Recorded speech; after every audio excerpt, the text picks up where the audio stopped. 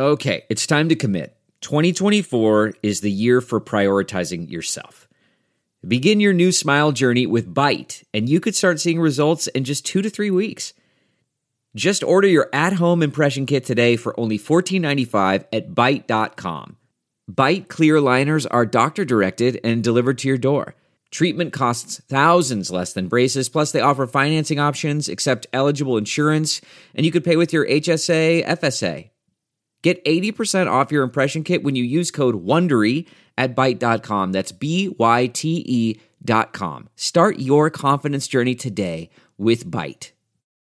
Hi there, it's Julia Louis-Dreyfus. You may know me from my podcast called Wiser Than Me, where I talk to older women and get their wisdom from the front lines of life. I was amazed by how many people told me our show made them look forward to getting older, which is why I'm here to talk about season 2 of the show. Sally Field, Billie Jean King, Beverly Johnson, Ina Garten, Bonnie Raitt, just to name a few.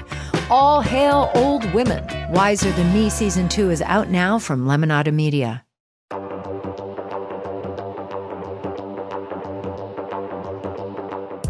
Is Rotten Tomatoes wrong about Godzilla, King of the Monsters? We're going to discuss it all today. But first, welcome back, everyone. Friends, family. Let's be honest, I consider my friends pretty much family, and that includes all of our lovely listeners all across the world and my esteemed co-host, Jacqueline Coley. How are we today? I'm doing okay. I think the world is slowly opening back up, so I'm excited. And what clued me into that is the fact that you will be going to Austin before I will, which kind of made me a little bit upset to be your friend. This is why I love doing this show, because Jacqueline Coley is ready to sign up and plug my stand-up dates, so I don't even have to. So I'll just say you can find her wherever you enjoy social media at that Jacqueline. So look at that. And so I am super excited for this, and I'm just warning everyone right now, we have a great guest. Producer Lucy's here, Christian, our engineer's here. But you and I, Jacqueline, we're big sports fans, so there's going to be a couple sports references throughout, and I'm starting it right now, because this movie reminds me of, I'm a big Washington football team fan. You're a diehard Packers fan. So every Monday morning you wake up and you think about who your team's playing that Sunday, you get excited. You get a little bit of juice. You get a little bit of jazz, right? Mm-hmm. But there's those particular weeks, like when my team is playing Dallas or when your team is playing Chicago, where you just feel that little extra something charging in you all week. And by the time Sunday hits, you're raring to go. Godzilla, King of the Monsters is that team for me, and this podcast is the playing field because I am so pumped to talk about this movie. Oh man, I'm going to be the worst apathetic to dislike is the best thing I'm probably going to be able to get to this. Sorry to sort of give away the game, but Mark is going to be so hype and I'm just going to be so, wow. Seriously? All I'm telling you is don't test me, y'all. I got backup. I got reinforcements. But we are talking about Godzilla, King of the Monsters. And there's a reason why we're talking about it, because there's that little new movie where Godzilla's taken on some fella named King Kong. Now, as of the time of this recording, some folks in certain parts of the world may already have seen Godzilla versus Kong. I am not one of those people as of recording this show. So even though we may have a guest who's seen that movie already, no spoilers for that film whatsoever. We want to give everybody a chance to see it fresh. We are going to be talking heavily about Godzilla, King of the Monsters. And I want to give a big fan shout out to 3 of our favorites here, Mark Nadaf, Christian Rosario, and Freddie Pipio. It's just one of those days where you get those fans and you say, hey, you guys got to talk about this. It's the perfect time. And that's exactly what we did today. Because, Jacqueline, this is a travesty. In terms of cinema, in terms of film criticism, Godzilla, King of the Monsters is 42% rotten on the tomato meter. I will say it has an 83% fresh audience score, meaning we have some division in our ranks.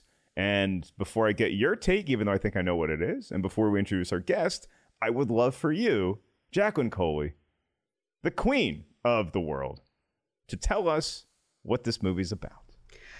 Okay, Godzilla, King of the Monsters. So this is a continuation of You better sound excited when you're doing this synopsis, young lady.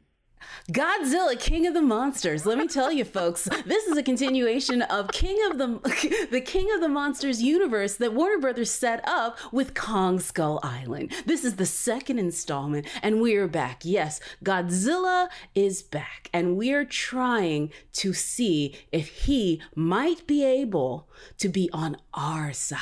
You know, we have Ken Watanabe back. Let them fight. This is basically setting up whether or not Godzilla is going to be able to have dominance over these new titans, which keep popping up just like the kaiju in Pacific Rim. Because if you think this movie is ripping off other movies, then you are definitely going to see a lot of elements here. Then we have Millie Bobby Brown and Vera Farmiga. They are a part of a family, which includes also Kyle Chandler. They have lost their son, Andrew. And now they are trying to find purpose and defeat these monsters. And in doing so, they figure out that humans are a virus on this earth and that the monsters are actually helping replenish it. You know, humans are a virus. Seen that one before. Hello, Kingsman Golden Circle.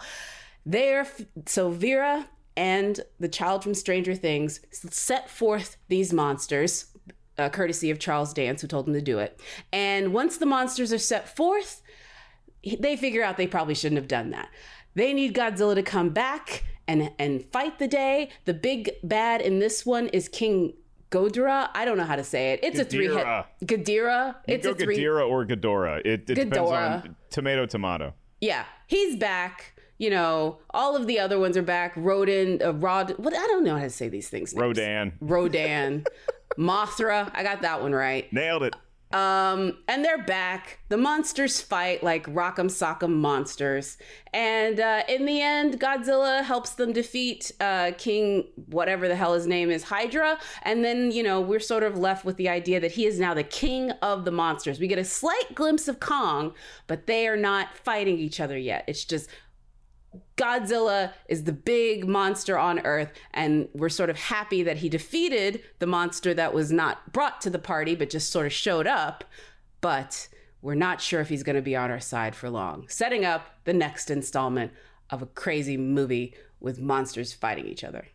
Which is maybe one of the reasons why I might admit up top to be a slight apologist for this movie, simply because I am so excited about the next installment. And if this movie teaches us anything, it's that these monsters, when they are sleeping, they are asleep. And so I don't begrudge King Kong anything for snoozing his way through this movie and hitting the alarm a couple times and saying, not today, let someone else take care of it, because he was in training. And as we all know from our reading, you need sleep in order to max bench press. So we're now going to introduce Producy Lucy, who I am thrilled to have on the show always as a contributor, as well as all the great work she does behind the scenes.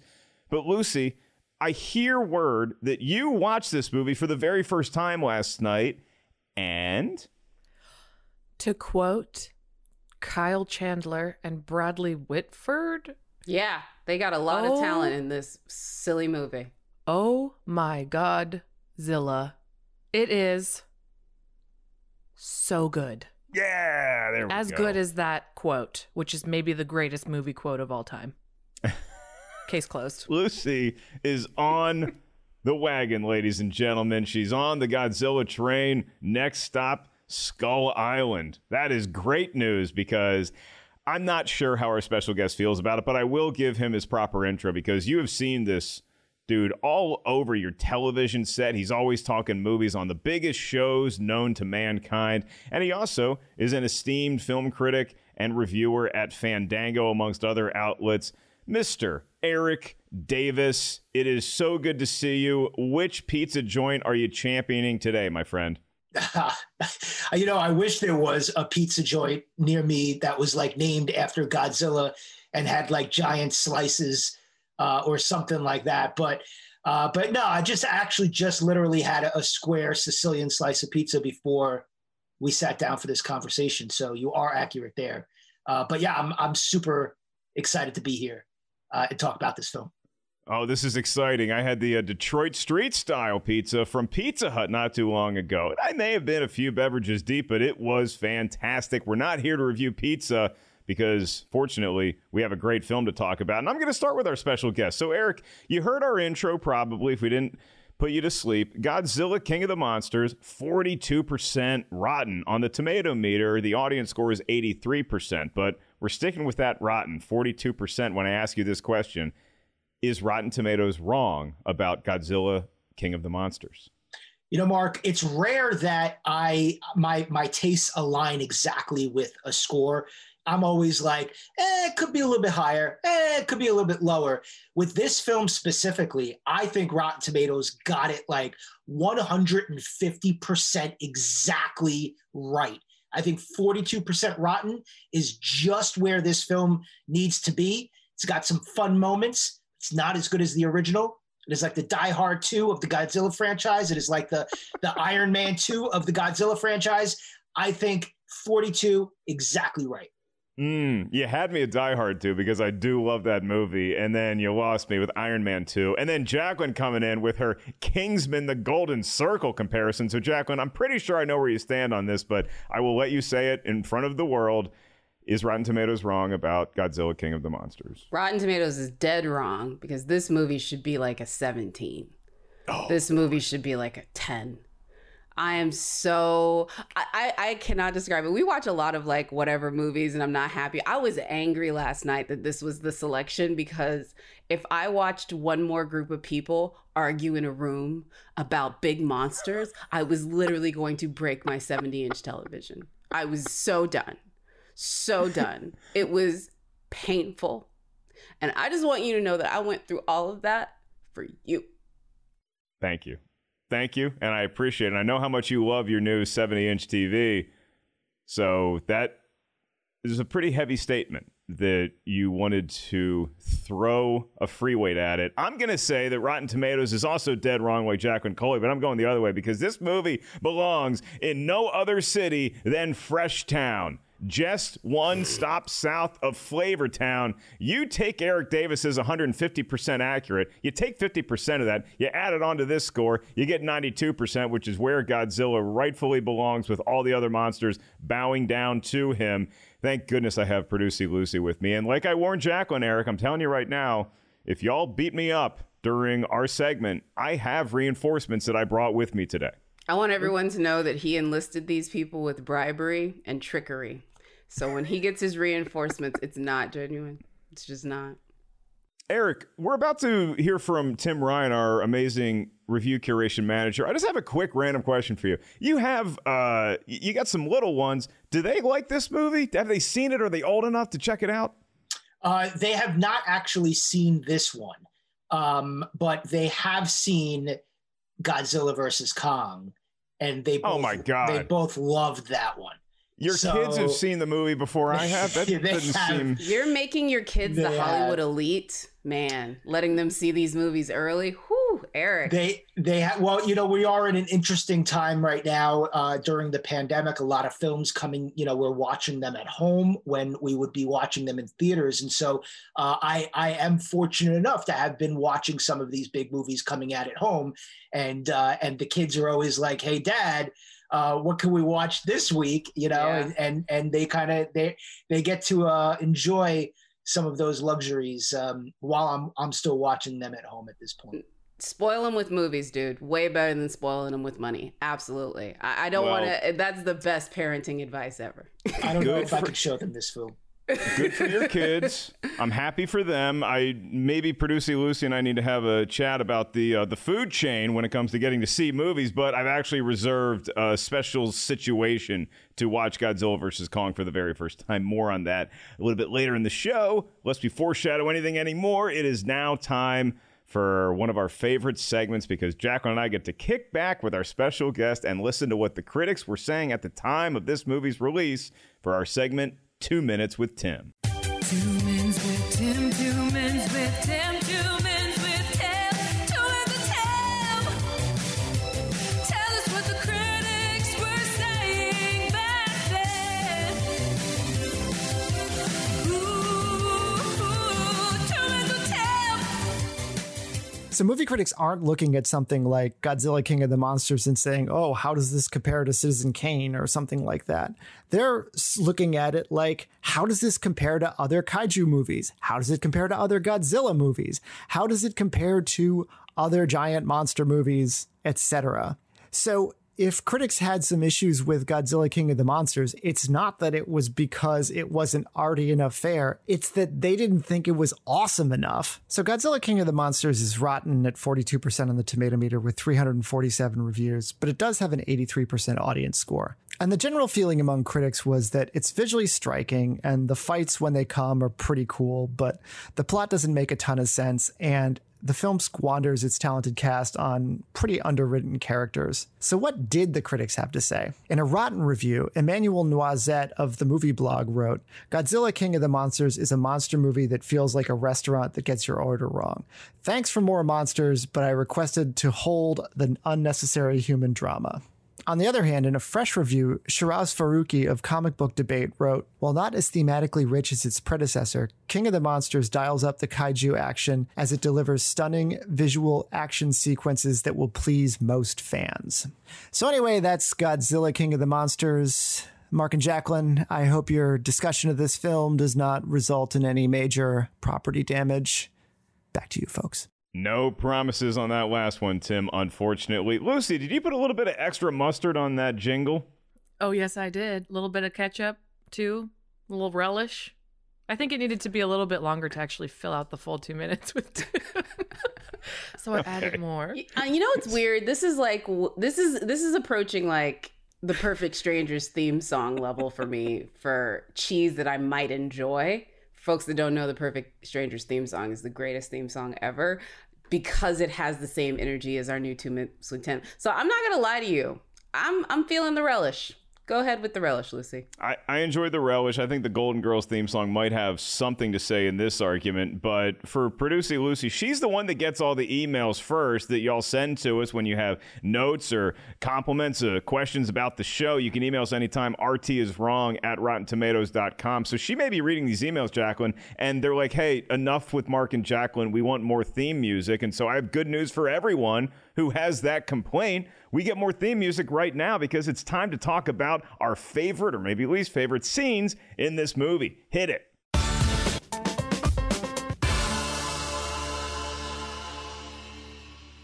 So we love to kick off our favorite scene segment of the program with a thesis, with some sort of opening statement. For all you kids in debate class, this is how you properly debate. And I am teeing up Eric Davis first. Eric, you seem to not like this movie, and so I'm going to ask for what is your reasoning behind this incredibly, I just have to say the word radical thesis against Godzilla King of the Monsters? Yeah, you know, I'm a big monster movie fan. I get it. I love it. I like Godzilla. I like King Kong. I was all in for this film. I really like the original Godzilla film from 2014. Really like Kong Skull Island. So this is the third one. I'm on board. I'm like, let's go. You got all the different monsters. Great.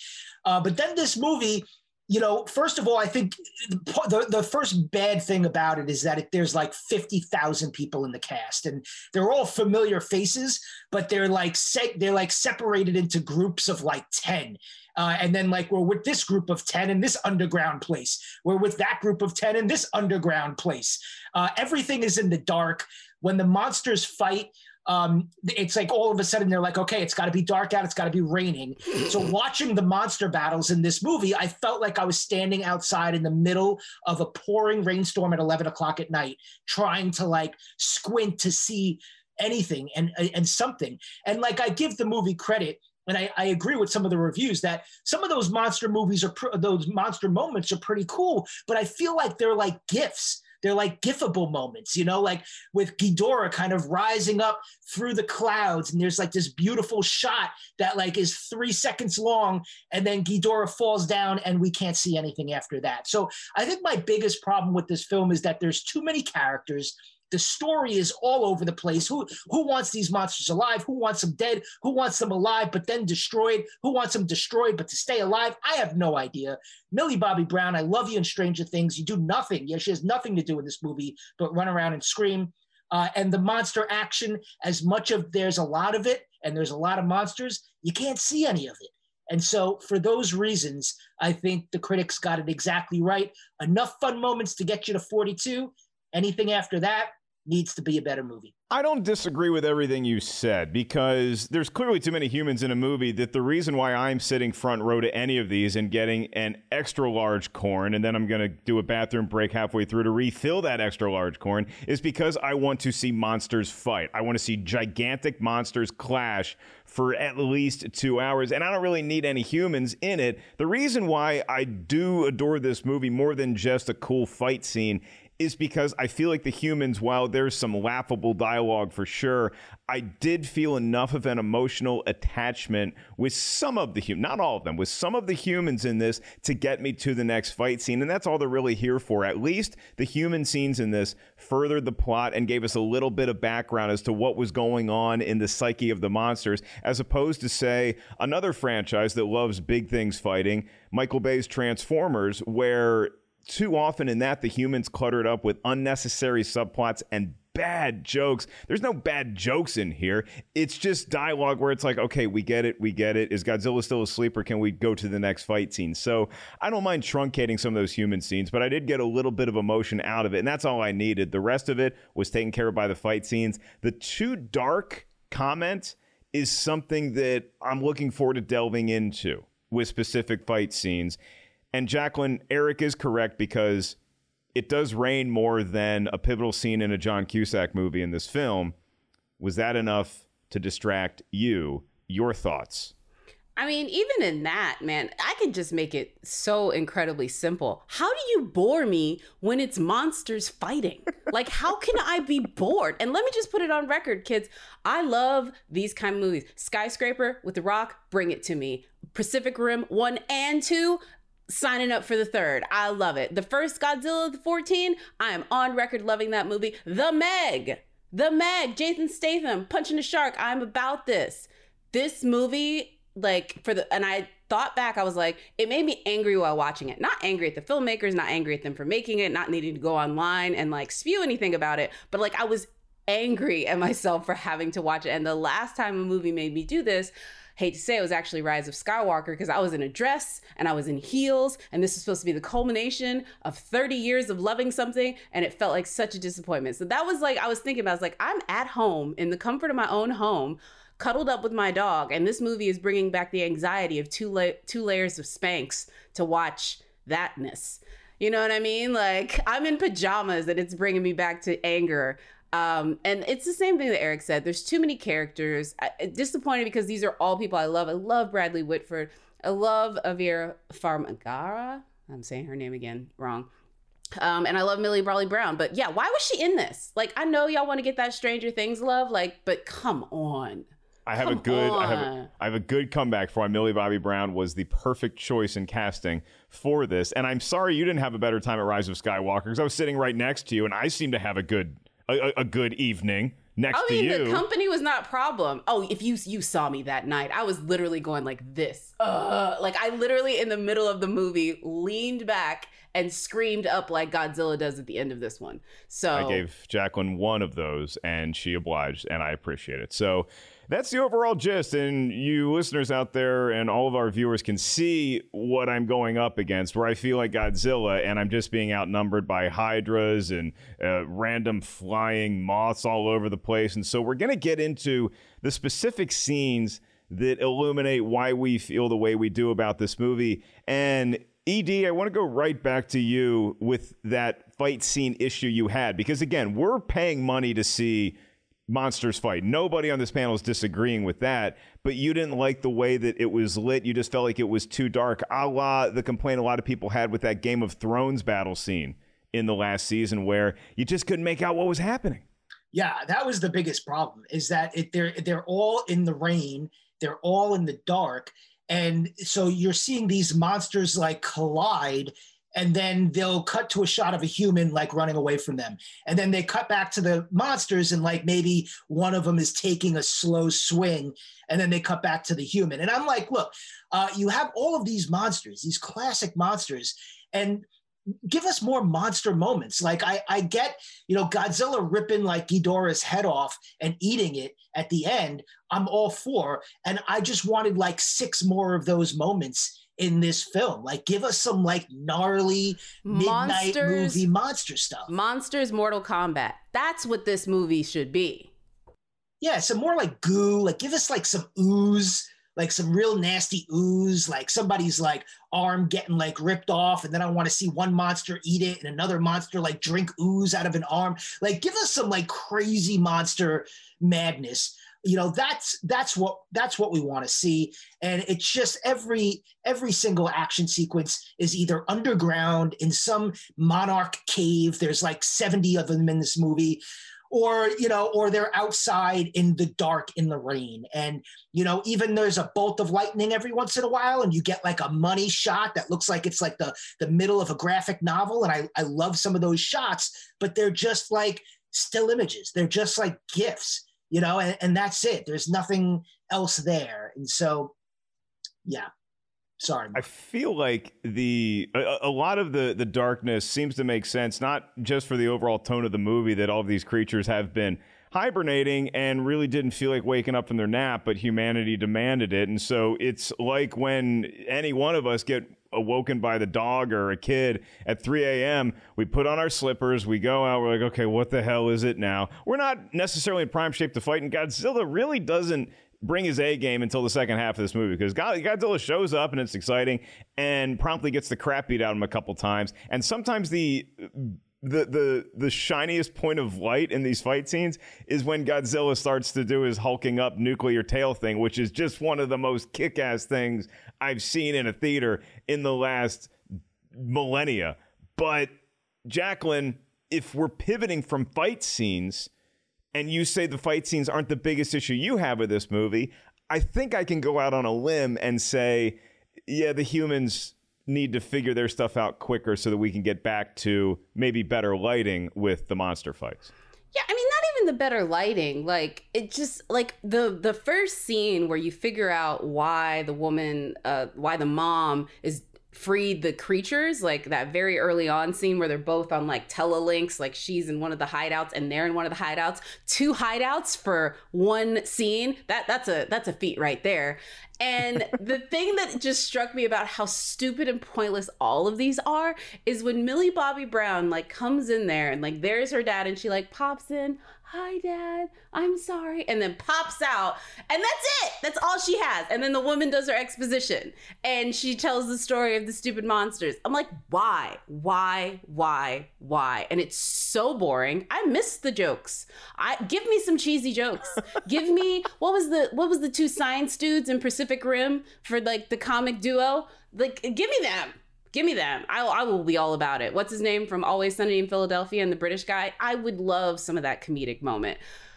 I would have taken Charlie Day in this over Thomas Middleditch. That might just be personal preference. And folks, sometimes when we're doing these shows, we really like to talk about the characters and reference them by their character name. But even I will concede that I remember Serizawa is the name of Ken Watanabe's character, and that's really the only name that stuck with me from these people. Vera Farmiga is clearly, if not the worst, top 10. She should have a coffee mug that says worst mom of the year or whatever.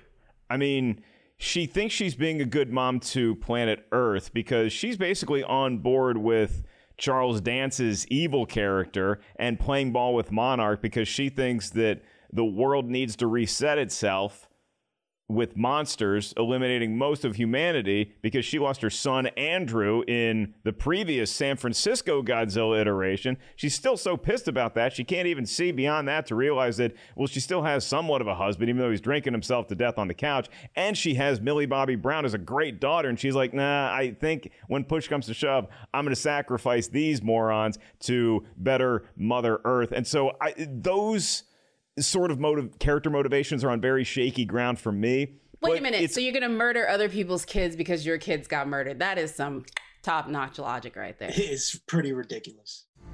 Humans have been the dominant species for thousands of years, and look what's happened. Overpopulation, pollution, war. The mass extinction we feared has already begun, and we are the cause. I think we've all been on the 405 in traffic and been like, okay, look, if there's a Thanos snap, it's going to be tragic, but it's going to make my commute a lot easier. So we've all had that inclination, as dark as it and morbid as it may be. We've all thought like Charles Dance and Vera Farmiga at some point in our lives.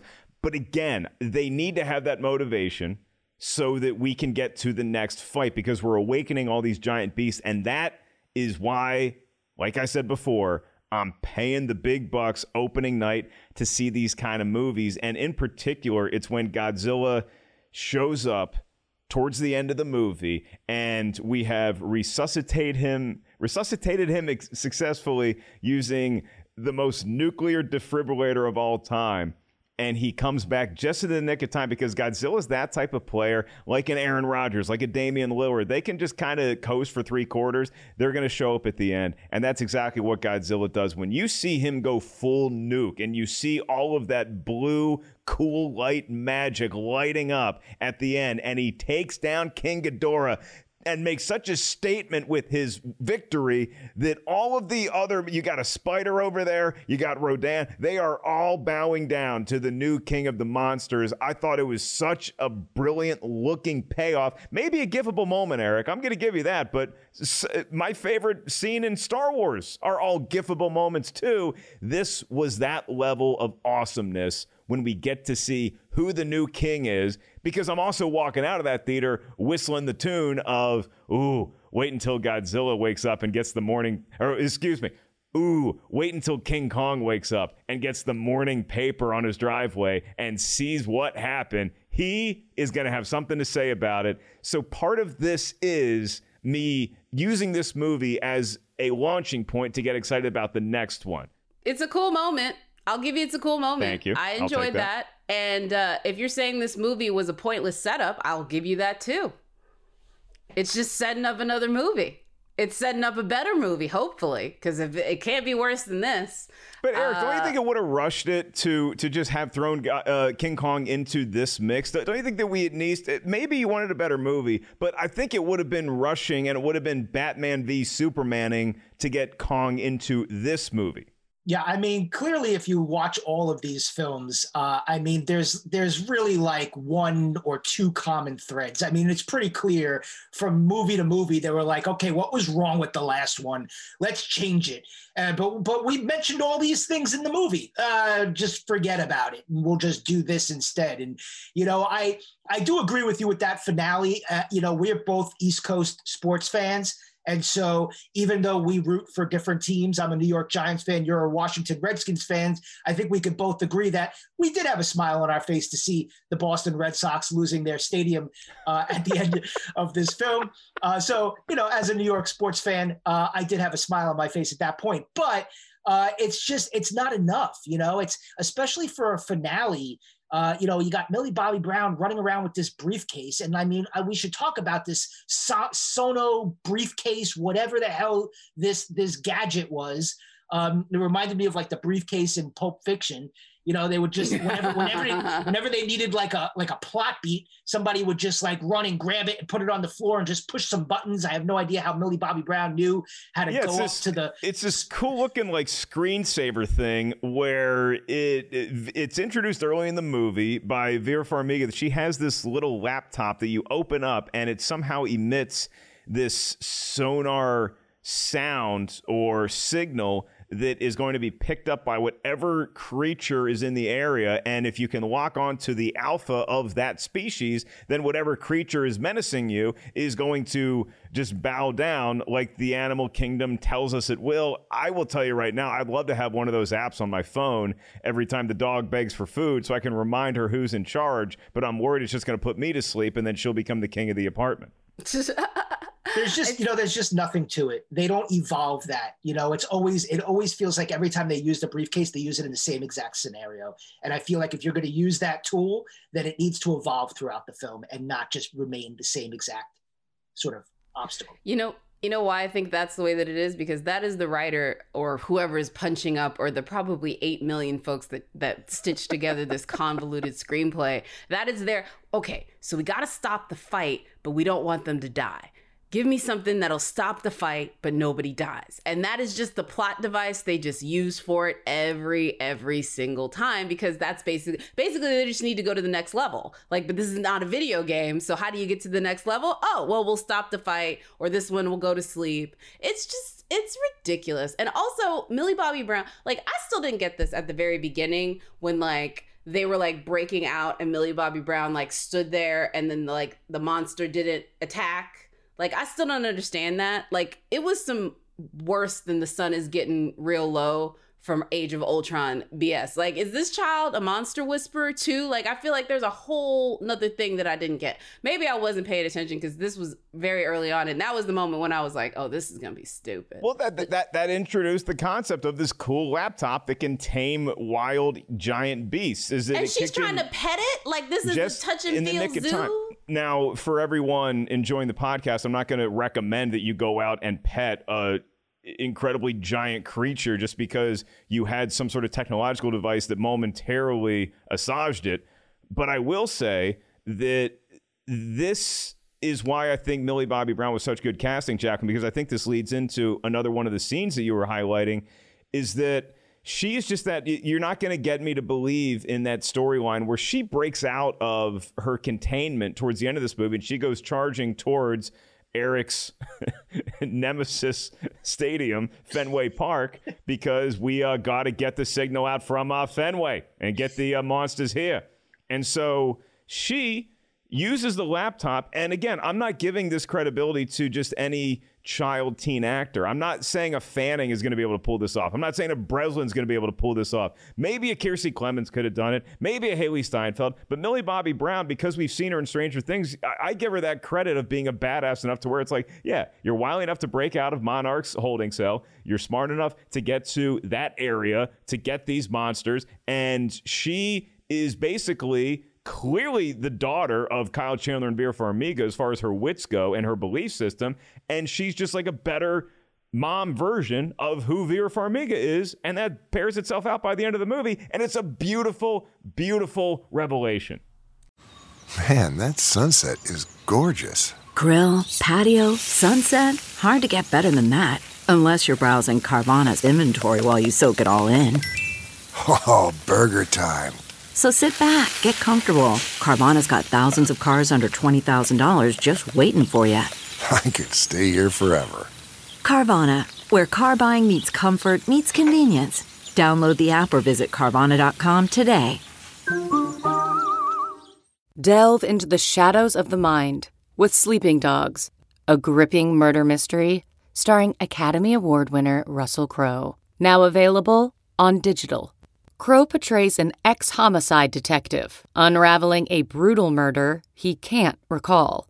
Uncovering secrets from his past, he learns a chilling truth. It's best to let sleeping dogs lie. Visit sleepingdogsmovie.com/Wondery to watch Sleeping Dogs, now on digital. That's sleepingdogsmovie.com/Wondery.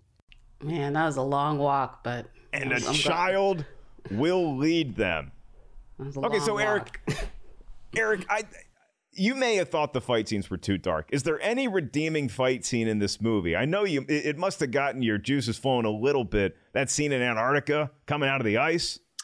Yeah, that scene has one of my favorite moments because as, Kyle Chandler, as his wife, as the ex-wife is being dragged away with the daughter, he yells, "That's my ex-wife and daughter." And I'm like, you care about your ex-wife, man? Like, it's just to hear a character go, "That's my ex-wife," like with such gusto.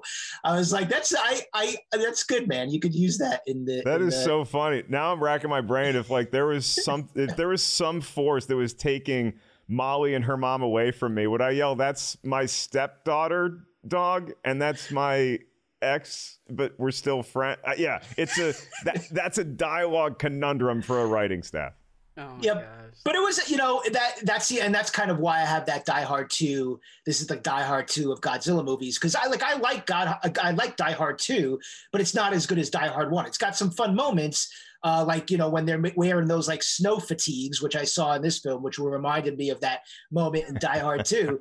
But it's just not as good. And it feels like it borrows some stuff from the original and tries to, you know, recycle it in this film in order to kind of make you feel what you did in the original instead of doing its own kind of thing, you know, and I just feel like, you know, that scene is cool because it's, you know, I've always wanted to see Ghidorah, especially with like modern special effects. I think, you know, the monster looks awesome in the movie. I will say that, and looks badass, but like, I just wish we would have gotten some, like, especially in that scene, you know, you have like, I think you have about 35 of the 170 cast members in the main cast in that scene. And, you know, they're everybody's shooting and there's the big ice and Ghidorah's in that ice and that's cool. But I just feel like Ghidorah should have came out of there and then we should have saw some really gnarly, like pick up a guy, rip him in half, you know. We got a couple of scenes where like there was a net that was spit out at somebody and I'm like, that's cool, but make it ooze more. Like I just wanted to. You're really about the ooze, man. I am. You must be a big Double Dare fan. I am. I'm a fan, you know, because I watch a lot of midnight movies. Like I watch a lot of midnight stuff, and that's why I think it was really smart to get Adam Wingard to direct this Godzilla vs. Kong movie, because he's like a midnight movie genre director. And I feel like, you know, even though who directed this one? Was it Michael Dougherty? He has those roots too. Michael Dougherty. Yeah. But I just felt like you know, with a monster movie, it's not just about watching the monsters fight. It's about getting all of that extra stuff that comes with like a monster. These are creatures.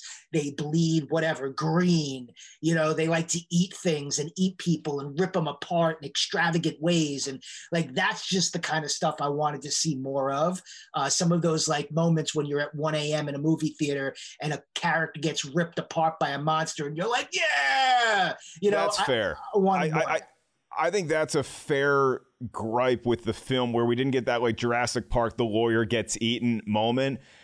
But it's weird because in a movie that has such a large human death toll, you're right, we really don't see a lot of it. We see a couple times somebody gets eaten, swallowed whole, but that's really about it, because I think that this movie is like, look, we're doing two things here, okay? Primarily, we're having monsters fight a lot, and then secondarily, we are going to try our damnedest to make the audience care about at least one of these human characters, and I think that they were successful. If you don't buy into Kyle Chandler and Vera Farmiga still caring about each other, Millie Bobby Brown saving the day, I can give you that. But anybody who watches this movie, I defy you to say you didn't get a little emotional about the scene where Ken Watanabe's character is saying goodbye to Godzilla, but also goodbye to the world, because we're about a little more than halfway through. Godzilla is not dead. We thought he was dead. Oh, God, we thought he was dead because we shot him to death. But no, he's just sleeping, and he happens to be taking a nap in what amounts to the lost city of Atlantis, which is such a cool sequence to see way, way, way underground, giving credence to the theory that maybe Godzilla was so quickly able to get to different places on Earth because he had this little underground tunnel system, a la what Al Capone had built into his Chicago golf course. And so now Godzilla's taking a deep, deep, deep sleep down there, and he's recharging. But recharging Godzilla, he ain't an iPhone, kids. It takes sometimes centuries to get him a quality enough nap, that REM necessary sleep, to become Godzilla again. So we're like, well, we got to jumpstart this, because the only way we're going to stop all these monsters from destroying Earth is to have Godzilla fight and beat them. So we got to throw a nuclear whatever. We got to throw the nuclear arsenal into Godzilla to jumpstart him, because he can handle nukes better than humans. So we get to this point, we say, okay, well, look, there's no way that we can go down there without losing someone. And Ken Watanabe, he just signs right up. He's like, I'll do it. Can I please go? Because his character, Serizawa, he appreciates the ecosystem that is Earth, how we all have to live together. And sometimes living together means one of us has to sacrifice ourselves. In this case, him. But before he does it, he gets to go up and he actually gets to touch the giant lizard that we all want to meet, that dominated Charles Barkley in those ads in the early 90s.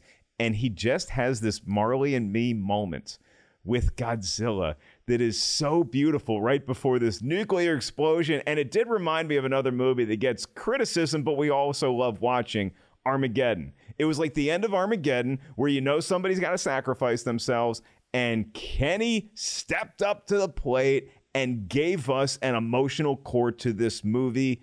Jacqueline Coley, any tears elicited from you during that scene?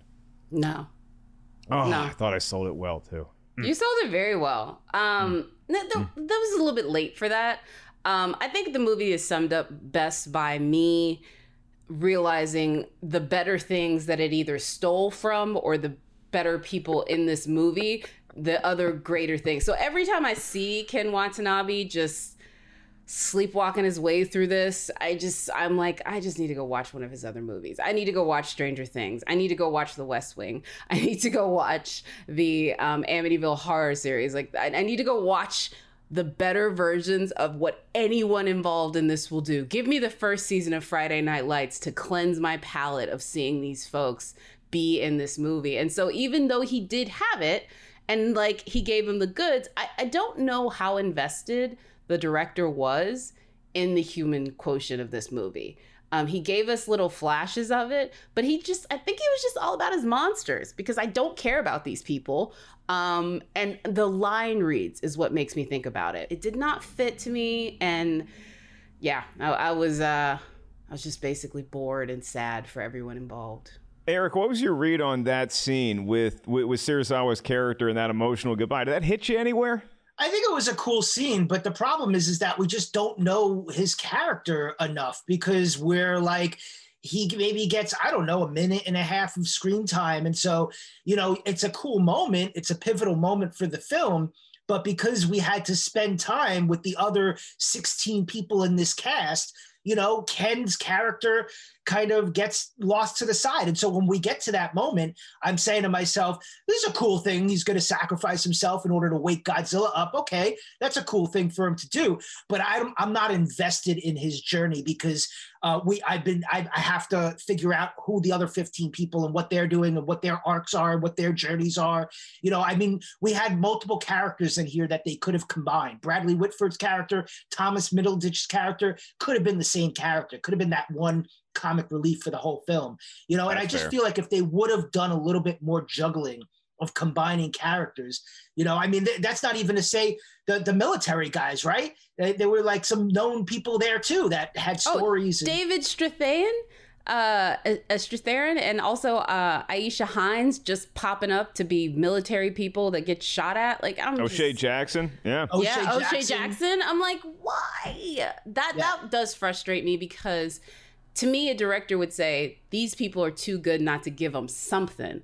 I remember when Ryan was talking about Martin in Black Panther, he needed to give him something. And I just feel like there was giving nobody nothing in this one. Yeah, too many humans in this movie for sure. And I like Eric's point that you could just take a lot of these characters and just mash them into one person, which is what filmmakers have even done with movies based in history, like Patriots Day. Like Mark Wahlberg is like an amalgamation of like 9 different people who actually were at the Boston Marathon that year. And so maybe you could have done that with this movie, but I still stand by the fact that Ken saying goodbye to Godzilla is a strong part of this film. What's also cool about that, and our expert researcher Mark Hoffmeyer had some great notes about that. Y'all go back and watch just that scene if you want to, because if you want to get hyped for Godzilla versus Kong, a lot of the paintings and a lot of like the murals that you see underwater kind of hint as to how old these rivalries are. And it's that Yankees Red Sox where it's like, this thing has gone on forever and we're just going to keep getting these movies. And so it's just a little something to get excited about. We're going to move on to our behind the scenes industry sort of talk, where we get into what maybe went into making this film. And with this particular piece of cinema, I would say what's to come next. Hit the music, Maestro. All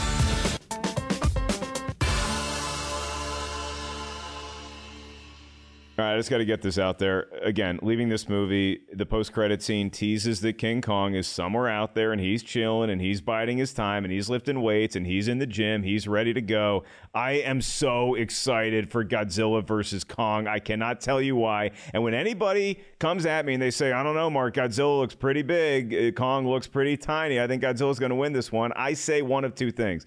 Thing number one is that they're probably going to fight for a little bit in the new movie. Then they're going to team up. They're going to fight someone else. And I'll have to make my peace with that. But I'll also say this, is that Godzilla versus Kong, okay? Anytime you want to come at me with facts or stats as to why you think Godzilla is going to win, I become James Garner's character in The Notebook. Because I can have my family say, hey, look, Mark, it's not working. It's not going. And I'm just going to simply say, hey, you see that? Pointing at Kong? That's my sweetheart in there. I am full Team Kong going into this movie.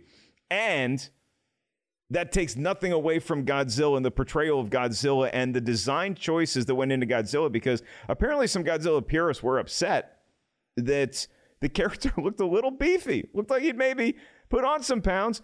But Eric, I think it fits because he's been hibernating he's just been sleeping. He went to Wendy's and he went to Taco Bell fourth meal, been taking a nap and been doing a lot of sit-ups recently. Yeah, I guess. He looks a little beefy. He looks a little boxy. Why are we fat shaming a monster? Come on. I think Godzilla could have looked a little bit cooler than he has in these movies, but I'm down. I mean, I'm team King Kong too. I think a lot of people are team King Kong because King Kong gives you something back, I think, a little bit as a monster. Like Godzilla's big, lights up, roars, spits, neon, nuclear, whatever out of his mouth. But King Kong gives you some like emotional investment. You see emotion in his face. He's kind to certain humans. And so there is, I think, more investment that we naturally have in the Kong character because we feel closer to Kong. Kong, almost, even though Kong is gigantic, feels the closest thing to like a pet. Our dog will kind of make a face and sidle up to you. And King Kong is like that too. So yeah, I think it's really interesting to pit them against each other in a film. And I'm curious to see, I know what happens, but I'm curious to see how audiences react to it. Jacqueline, you team Godzilla, you team King Kong here. Do you have a dog in this fight? I'm team Mothra. I'm sorry. No. I have some thoughts about King Kong, which we will get into later, but no, I am definitely not team King Kong. Are we getting into them on this podcast? No, we'll get into them later. It's okay. not the time to bust open that can quite yet. But if anybody wants to investigate it, just Google what the imagery of King Kong was originally designed for, and you might have the same problem I have with it. That is a very, very fair point. But to bring it back to this right now, I actually really like Mothra. I think it's a cool animal. I like the way it moves. I like the way it fights. And so, like, if you were saying, like, which of these monsters do I would want, like, a little action figure of my own? That one. I just like monsters fighting. I just don't even like thinking of them as personalities or people anyway. I'm just like, just fight. Rock'em sock'em monsters. Keep it simple. And that'll be a happy moment for me. Yeah, I'm a simple girl in that respect. The other thing I also will say, since we're talking the behind the scenes moment, and Eric, you've been so good to tell your thoughts on this. I want to take everybody back real quick to May 10, 2019. And Eric Davis had his tweet about Godzilla King of the Monsters, because I'm going to give you the shout out of how carefully Eric Davis is able to say positive things about a movie he disliked. Godzilla King of the Monsters ups the monsters' action considerably. The battle scenes are gorgeous and fierce and feel ripped from the pages of a gnarly graphic novel. You want a giant monster movie throwdown? This is it and then some. I can't wait for Kong versus Godzilla movie now. And I just want to put this out there because I love you, Eric, but you are the man that was able to be on a pull quote for Gemini Man with legit.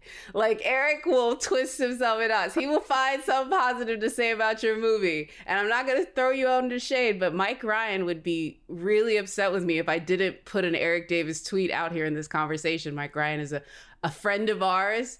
And every time we do our post-movie tweets, he's always going after Eric Davis because Eric can do what he does. It's a Svengali trick, kids.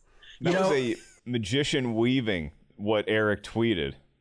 It's with my tweets, the way I feel about it is, first, and a lot of people come at me on Twitter because they're like, you just say good things about movies. And to a certain degree, I do, because I talk about the films that I like, because I want to put positivity out into the world. And if I hate a movie and me telling you that I hate it, what does that do than just put negativity out into the air? And so if there's a movie that doesn't register with me, but that I'm not crazy about it, I will go and look for the good things that an audience might like, because even if I don't like it, I know there's going to be a lot of people that will like it. And with this film, the audience, it's over 80%. The audience does like it. And I know that this is going to be an audience movie. So that's what I tried to convey in that tweet is like, I had a lot of issues with the human characters and the plot and the storyline. But if you're there for this stuff, then the movie delivers. And I don't want to call you out in a bad way. I just, again, I knew that this was a movie where I was like, I know there's an Eric Davis tweet. I know there is. And so I had to pull it up for a little bit of shade. But I love you, Eric. And look, man, this is kind of what we talk about with Rotten Tomatoes, too. It's like, just because the score is bad does not mean in any way that I'm not saying that this movie doesn't have people that speak to it. And even me with that 17%, I know that there are people that will lay down the law for this movie, that will lay down and die for it. And to Mark's point, call it their sweetheart. Hey, at the end of the day, we're here to celebrate movies, and we root for movies because nobody wants to sit through a crappy movie for 2.5 hours. And so sometimes we can be guilty of championing the art of cinema, whether it's Eric tweeting it or it's me shilling solo at Denny's and trying to do it with a straight face. It's another long story that actually Christian, our engineer, knows a little bit about. So I want to bring in my special guest here because Christian Rubalcaba, not only is he great behind the scenes here, he also has his own show, The Wanger Podcast, where you can watch him on camera. Christian, you love Godzilla, King of the Monsters. You're very excited for Godzilla versus Kong. I'm going to give you the floor to just gush whenever you're ready, sir. Hi, everyone. I'm on the Godzilla mic. First of all, Mark, that Denny's reference is my favorite because, yes, I understood it and I feel your pain. Thank you. Let me just read you my tweet after that movie. Hey, so Godzilla King of the Monsters is everything I ever wanted in a monster movie. Okay, bye. This was kind of painful to listen to. No, I'm just kidding. No, it was a lot of fun because I grew up a Godzilla fan. I watched it as a kid. I used to watch them, and now with this new one coming out, I've been rewatching all the old ones up until King of the Monsters. And the one thing that I kind of just learned about this movie is that it's a fan movie. You know, Mike Dougherty, he's such a huge fan of all these monster movies. And you see shades of like the Showa era, the Heisei era of a lot of the older Godzilla movies. And that's what I think I appreciate the most about it. I understand because, yes, I don't think it's a perfect movie, but there are small little shades of that make it so much more eventful for me, like the oxygen destroyer being in the movie. Like, that's kind of a things you know because it's from the original film. But still, it's tiny little details like that are great. And the Serizawa moment is like one of the most beautiful moments in any Godzilla movie because you contrast that to the original Godzilla movie where Serizawa is the reason why Godzilla is killed. It's a nice little, like, hey, remember that? This is this. And so it is also like maybe a little fan servicey, but, it's a good time. And Mothra is probably my favorite in this movie than any Godzilla movie, for sure. Yeah, Mothra, give it up. I know like that's not the title of the movie, but I'm about it. I think that Christian brings up a point that I'll just hit really quick before we move on and say goodnight here, is that this movie, from the human aspect of it, I didn't get bored in those scenes because I felt like it was a credible debate. Maybe the dialogue wasn't the cleanest and it was a little clunky and some characters could have been turned into one person. But I think it's a debate worth having in a movie where there's giant monsters fighting for literally the right to rule Earth. That, do you keep them fighting? Do you kill them all? Should we kill them all? Is it our job to kill them all? They've been here first. All that stuff. I think it's an interesting conversation to have, if nothing else. And one fun fact that I did learn behind the scenes here is that nobody on the film has confirmed this, but there's this ancient monster, maybe the first Titan I think it's Anguirus, and Legendary, the company that makes these movies, does not have the rights to Anguirus for whatever reason, but there's a little shot right before Godzilla's Atlantis recharging station explodes from the nuke, that you see a thing that a lot of people speculate could be Anguirus. And so the theory is that Kong's ancestor took down Anguirus. And so maybe some of that, there's going to be a lot of ancient stuff factoring into this battle that we're about to witness with Godzilla versus Kong. So it's all very exciting stuff for me. Last thoughts about anything you wanted to hit behind the scenes before we close up shop here and get some delicious Godzilla trivia. Eric, start with you. Yeah, you brought up before about we don't see a lot of deaths in this film. And it's interesting because I always look to see when a film came out and what people were talking about at that time. And I felt like after, I want to say, Avengers Age of Ultron, or there were one of those movies where like they just destroyed a city. And a lot of people had a problem with that. A lot of people had a problem with the human toll and not recognizing that in these big superhero movies, in these monster movies. It's one of the reasons why I think Batman vs Superman, the finale of that, is in like some rundown like area where there's no human beings, because I think a lot of people, it was Man of Steel. A lot of people gave Man of Steel, the end of that movie, some flack for all of the human toll and not recognizing that. And so I think when you get into this movie, all of these films are sort of in that same era.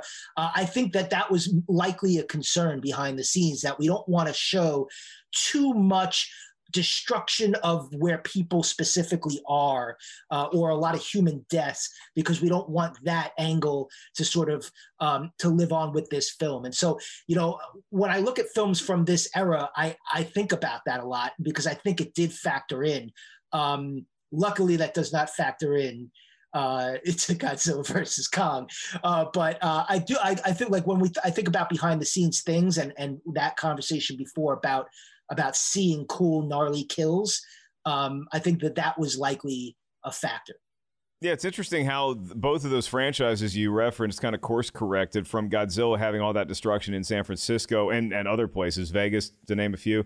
And then also Man of Steel. And so the next movie kind of took a death from that, or it took the destruction of a building or whatever, and kind of made it into a storyline to say, hey, see, that's why we killed all those people, because we needed this emotional core here. But don't worry, kids, all the fights in the future are going to either happen in the ocean or in Antarctica or maybe one day on Skull Island. Yeah, and and if you look at just what Marvel and DC are doing right now, like especially Marvel, grief is playing a big role in their storylines. And I think because they are trying to now kind of come back to like, what is the human toll on these adventures, and how do we react to that, and what does that do to us, and what kind of regrets, and do we live with these regrets? And I think that we're going to see some of these bigger movies down the line start to toy with that, with those ideas, and that's something that we never really saw from blockbuster movie making before this. And so we're entering a really interesting era, I think, when it comes to big stories, big storytelling, and the way that those stories are being told.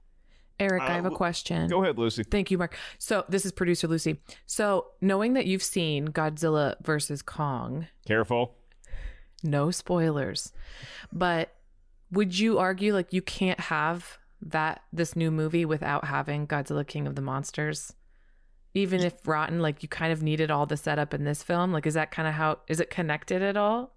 Do they play off the same kind of trope? Yeah, I mean, it is connected. There's definitely, Kyle Chandler and Millie Bobby Brown. They're really... Is it necessary, though? Is it necessary? I don't necessarily maybe think it's necessary. There is some interesting things with the hollowed earth that are sort of beginning to explore in this film that I think carry over into Godzilla versus Kong. And so I think if you were somebody who was like digging that concept, and Mark, I know you were because you mentioned it during this conversation, then I think you're going to be kind of really happy with where Godzilla versus Kong is. And I'm not going to say who the winner between those two is, but I will say that the winner is the audience with Godzilla versus Kong. That's a great button to put on. I feel like these two cops named Jacqueline and Lucy started interrogating my client without me being in the room. So Eric, I just want to let you know, you can take the fifth when people ask you questions about Godzilla versus Kong. Sorry. Yeah, it's okay. I like to. I just jumped on Lucy's interrogation. I'm like, where's the truth? I just wanted some Oprah, where's the truth moment right there. For my just final thoughts on it, I will say this. I know I was very harsh on this movie. However, I want to give this movie a little bit of a pass in certain respects. Both Mark and Eric, I think, saw it first on the big screen. I do know, having watched this movie, that it lost a lot because I did not see it there first. Also, in looking at how they shot this and knowing how big the folks are involved, I think the reason why you have so many scenes of people just talking in rooms has more to do with the availability of the actors. I think there's probably behind the scenes story about not having enough time with Millie Bobby Brown, not having enough time with these other folks, because they all are doing like a whole bunch of stuff. And the final thing I will say with this film is I did press play on this film after a full day of talking about Oscars that started at 3 a.m. in the morning, and I turned this on at 6 p.m. at night. And I don't think even the best of movies is going to get the shake that it deserves if that's the first time you're pressing play on it. So I will give the movie those very big three things that say, had circumstances been different, there might have been a better movie that I didn't dislike so vehemently, but that's not the case. That's hilarious. Jacqueline lives the most heightened version of what my old Schmoes Know review days used to be, where you kind of try to see everything. And so in the summer, by the end of August, you're so tired of big blockbusters and just watching people fight or monsters fight. And you're so excited to get to this classy Oscar fare. But then when April rolls around, you're like, all right, enough with the period pieces and enough with the speeches. Just give me monsters fighting, which is how I feel right about now. It is time for our email corner, and we have the mailbag has its own catchy jingle, and I'm excited to see if Lucy added a verse to this. Let's find out.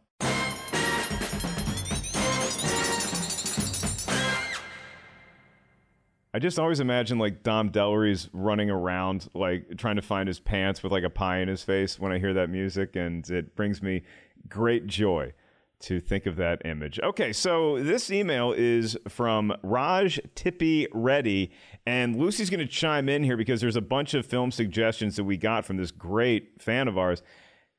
And Raj says, "Hello, RT is Wrong team. Hope you and your families are staying safe and healthy.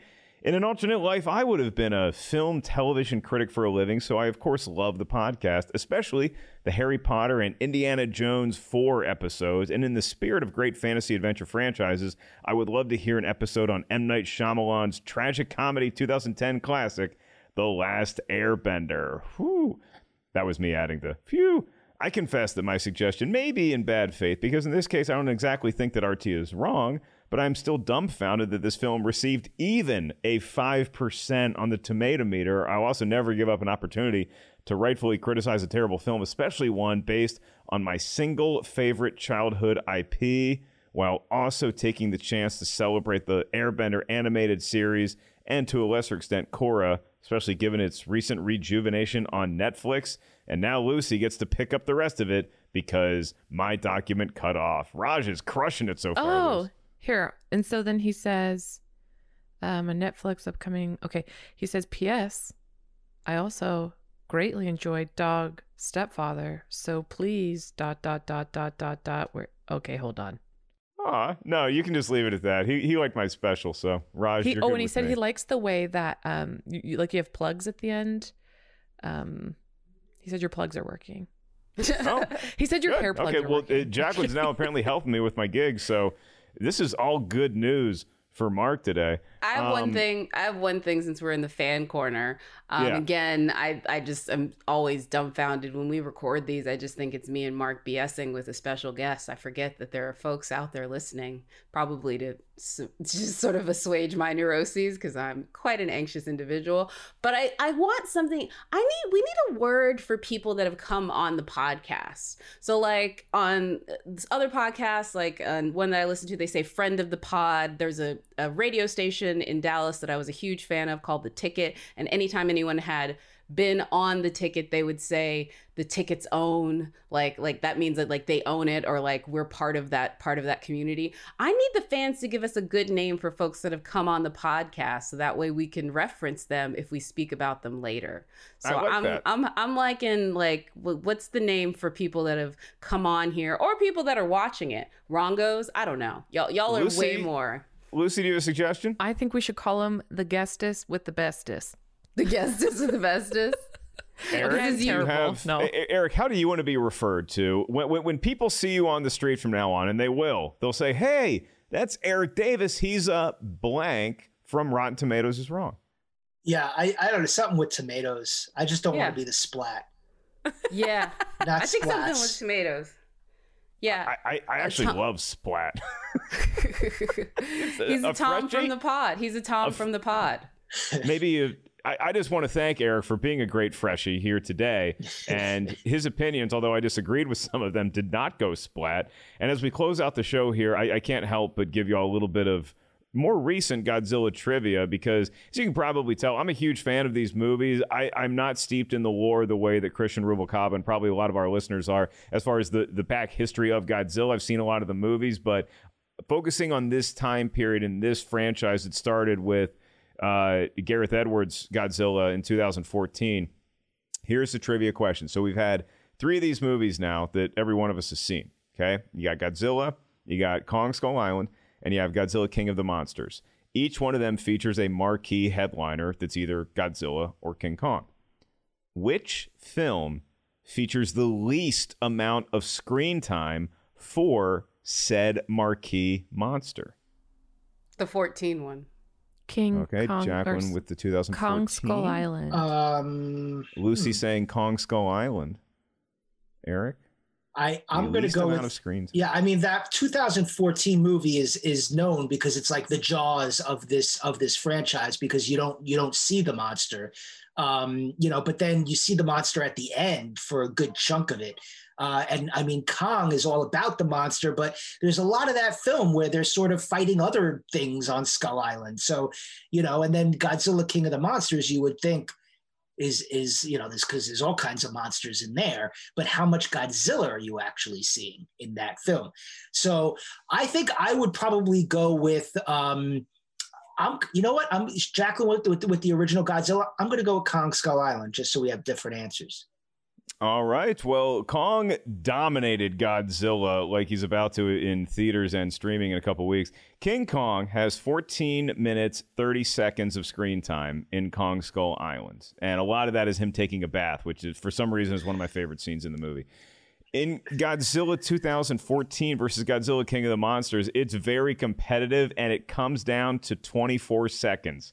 Godzilla had 24 more seconds of screen time in King of the Monsters than he did in Godzilla 2014. So Jacqueline wins, but I'm going to give a little bit of credit to anybody who said Godzilla King of the Monsters, because Godzilla has 7.7% of the runtime in Godzilla 2014.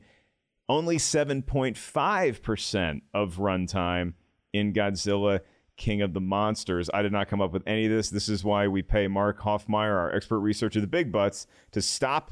Did I just say we pay him in big butts? I did. I was just about to say, because they cannot lie. I you hope other brothers Mr. can't deny. Hoffmeyer enjoys that Sir Mix-a-Lot reference. Hey, we're talking about the biggest titans on Earth, and I can't slip up once and say big butts. They all have giant posteriors. They are all juicy individuals. This is fair. I don't blame you for that moment. Also, I want to say, for folks that have the name, if you have the name, please email us at rtiswrong@Rotten Tomatoes. Again, also, or recommend more movies for us. We love to hear from you guys, so don't forget to do that. Yes, be just like our new best friend, Raj. Eric, you were great. Thank you so much for coming on. If y'all are just listening to the podcast, you're really missing out, because Eric is not only a feast for the eyes, it's also proof that he is not Edward Burns, that there's two different people in the world that both have that awesome accent. So what's new, bud? What are you working on? What's going on in your life? Where can all the kids find you? These days, just go find me on Twitter at Eric Davis, Eric with a K. because everything that, I do and I talk about is going to be over there. We're right on the cusp of summer movie season. Are we getting one? It's kind of looking like that. It's kind of looking like we're turning the corner, and big movies are on the way again, beginning with Godzilla Kong and Mortal Kombat and Black Widow and Top Gun Maverick and Quiet Place 2 and all that stuff. So I'm just looking forward to, the rest of the year and watching big movies again, and hopefully getting vaccinated and watching them safely in movie theaters because I miss it. And so that is what I'm up to now. And if you want to know my tweet reaction, as featured on this show, you can follow me on Twitter for all of my reactions. I missed that movie theater popcorn so much. And Christian and I, without being too specific, we might have put some things in motion, shall we say, to secure the fact that Godzilla vs. Kong is going to be viewed by us in the best possible light. So, Jacqueline Coley, I'm curious as to what Eric says is maybe a good movie or TV recommendation we can check out right now. Eric, is there anything that kind of is going to give us that warm up for the summer movie season? This movie, Godzilla versus Kong. I mean, there's, I would say that and this Mortal Kombat movie that's coming out too, sure, because they're both, they're both going to be aggressive. One's going to be a big monster movie. One's going to be a big fight movie. And so definitely, these are the two kinds of movies that you want to see that are going to get you ready for that summer blockbuster season. Without a doubt, Godzilla versus Kong. I'm a big fan of that film, and so I would highly recommend watching that if you can on the biggest screen you possibly can. That Mortal Kombat trailer blew me away, and I'm not the only one. So Still haven't seen the Mortal Kombat trailer. Sorry, it's award season. But can I add one? I don't normally get a recommendation, but I really want to add one. This is a good one. I think that you were very cordial in your hatred of my movie today. So, yes, you may have a movie.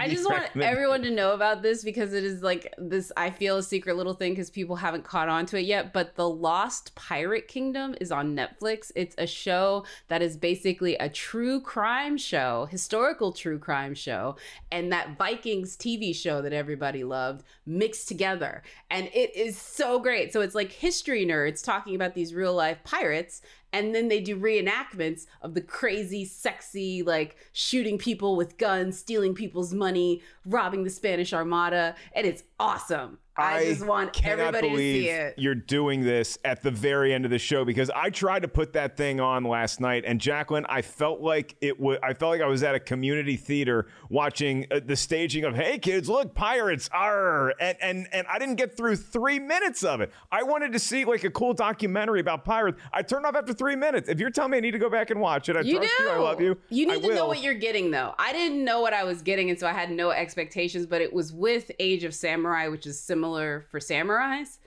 I don't know. I liked it. If you like pirates and Vikings, or if you like pirates, or that show Vikings or true crime, I think you can be at home. Or the history nerd true crime stuff. I don't know. like pirates. I felt like I was back at Busch Gardens. They had this 3D pirate adventure starring Leslie Nielsen, and I was just like, what exactly are we doing here? But I know what we're doing here, and we're unfortunately saying goodbye, but it's just for a week, folks. We'll be right back here. Same bat time, same bat station next week. You can email us anytime. rtiswrong@rottentomatoes.com. Subscribe, rate, review, do all that stuff. Y'all are such fervent fans, and we love your ears and your eyeballs. And if you take any one of your favorite fingers or toes and click something that gets us a little bit further up there in the ranks, it makes everyone better. And Jacqueline, there's a reason why I said next week, same bat time, same bat station. What's the movie we're talking about? Yeah, The Man with the Laugh. We're breaking down the Oscar-winning movie, The Joker. I always want to put that out there. It's the Oscar-winning movie, The Joker. Well, Suicide Squad took a couple Oscars too. So, Joker is not played by Jared Leto. It's the Joaquin Phoenix Joker, and we're going to be talking all about the prodigal son of Rupert Pupkin. So, for Jacqueline Coley, for Eric Davis, Producy Lucy, Godzilla superfan Christian Ruvalcaba, and everyone out there listening and watching, I am merely Mark Ellis. Austin, I'll see you soon, but Joker, I will see you sooner. Until next time, go King Kong!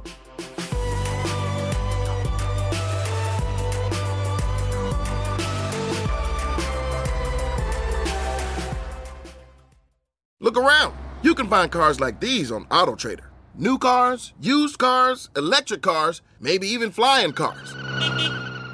Okay, no flying cars, but as soon as they get invented, they'll be on AutoTrader. Just you wait.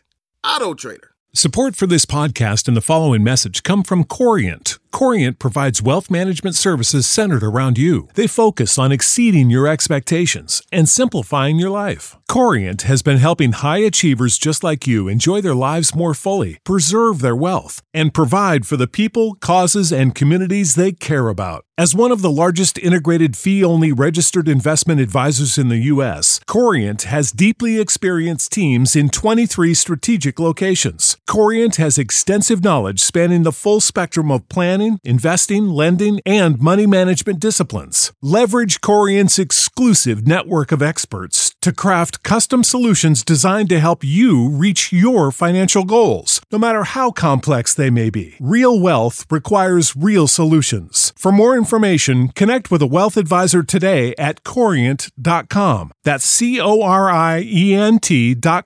Corient.com.